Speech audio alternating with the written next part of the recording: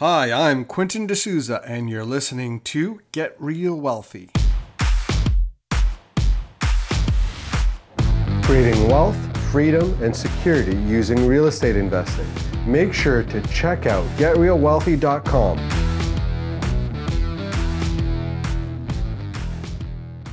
Today we're going to be talking about powerful negotiation techniques for real estate investors who are working directly with sellers. When you're working directly with sellers, preparation is the key. You want to discover as much information as you can about why they are selling. Try to find out as much as you can. If you are working directly with the seller, you don't have that gatekeeper who is usually the realtor who would filter out information and decide what information to give you and not give you. So if you're dealing directly with a seller, you should be able to discover some information from them.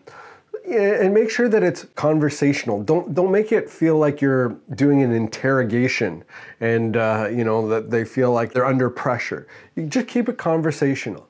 Why are you selling? When are you looking to move? What are you going to do with the funds? Those sort of things.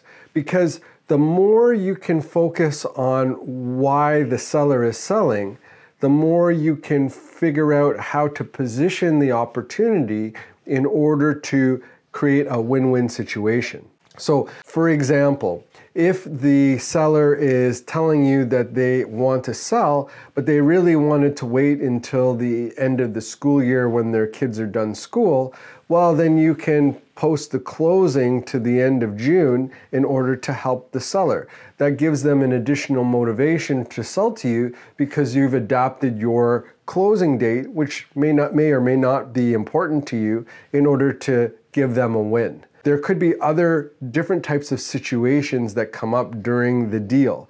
So, if you can come through those situations ahead of time, it certainly makes it easier to deal with the objections with a solution or a way to get a solution. So let me give you an example.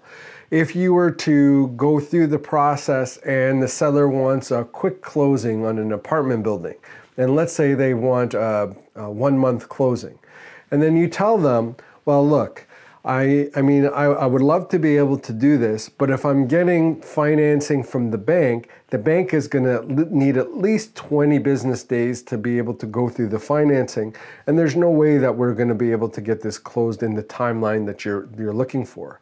But if you were to give me a vendor take-back mortgage or a seller financing opportunity on this apartment building, we could close a lot quicker. So if you could give me, let's say, 4% interest only for 3 years, then we'll be able to get the deal closed in the timeline that you want. So what we've done is we've used motivation of the seller in order to give us a benefit as well as give the seller a benefit. So being able to do that is a great opportunity for you to deal with an objection with a solution. Let's do a couple of other examples here. Let's say you're looking to put an offer on an apartment building, and instead of just putting one offer of a purchase and sale agreement to a seller, especially if you're dealing with them directly, you can offer them 2 purchase and sale agreements. Maybe one has a higher price, but it includes a seller financing option, which is like an interest-only 3-year seller financing.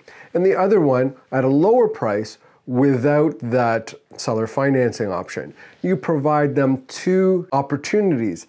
That way, they're choosing between A or B rather than choosing between you and somebody else.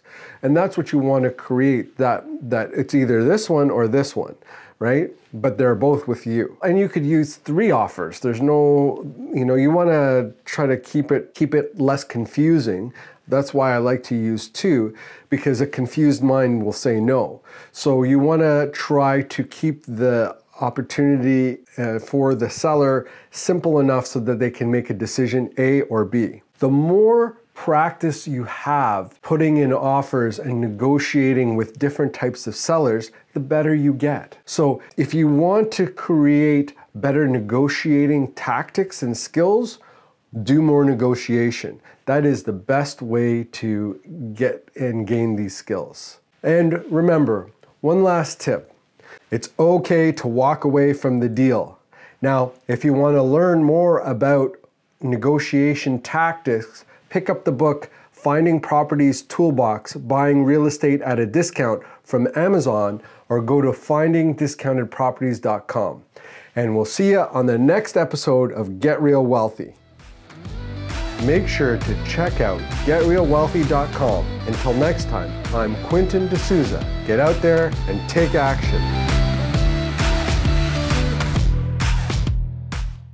The views and opinions expressed in this podcast are provided for information purposes only and should not be construed as an offer to buy or sell any securities or to make or consider an investment course of action. For more information, go to getrealwealthy.com.